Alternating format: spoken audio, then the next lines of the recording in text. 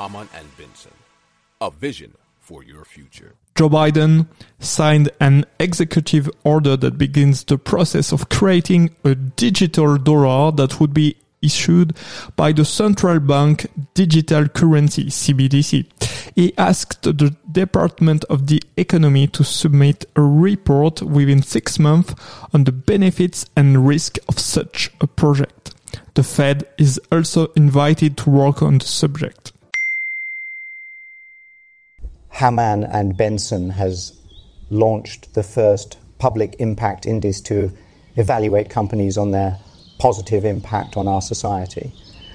I invite you to consult it in the notes of our program or on our website. Hamann and Benson, the vision for your future.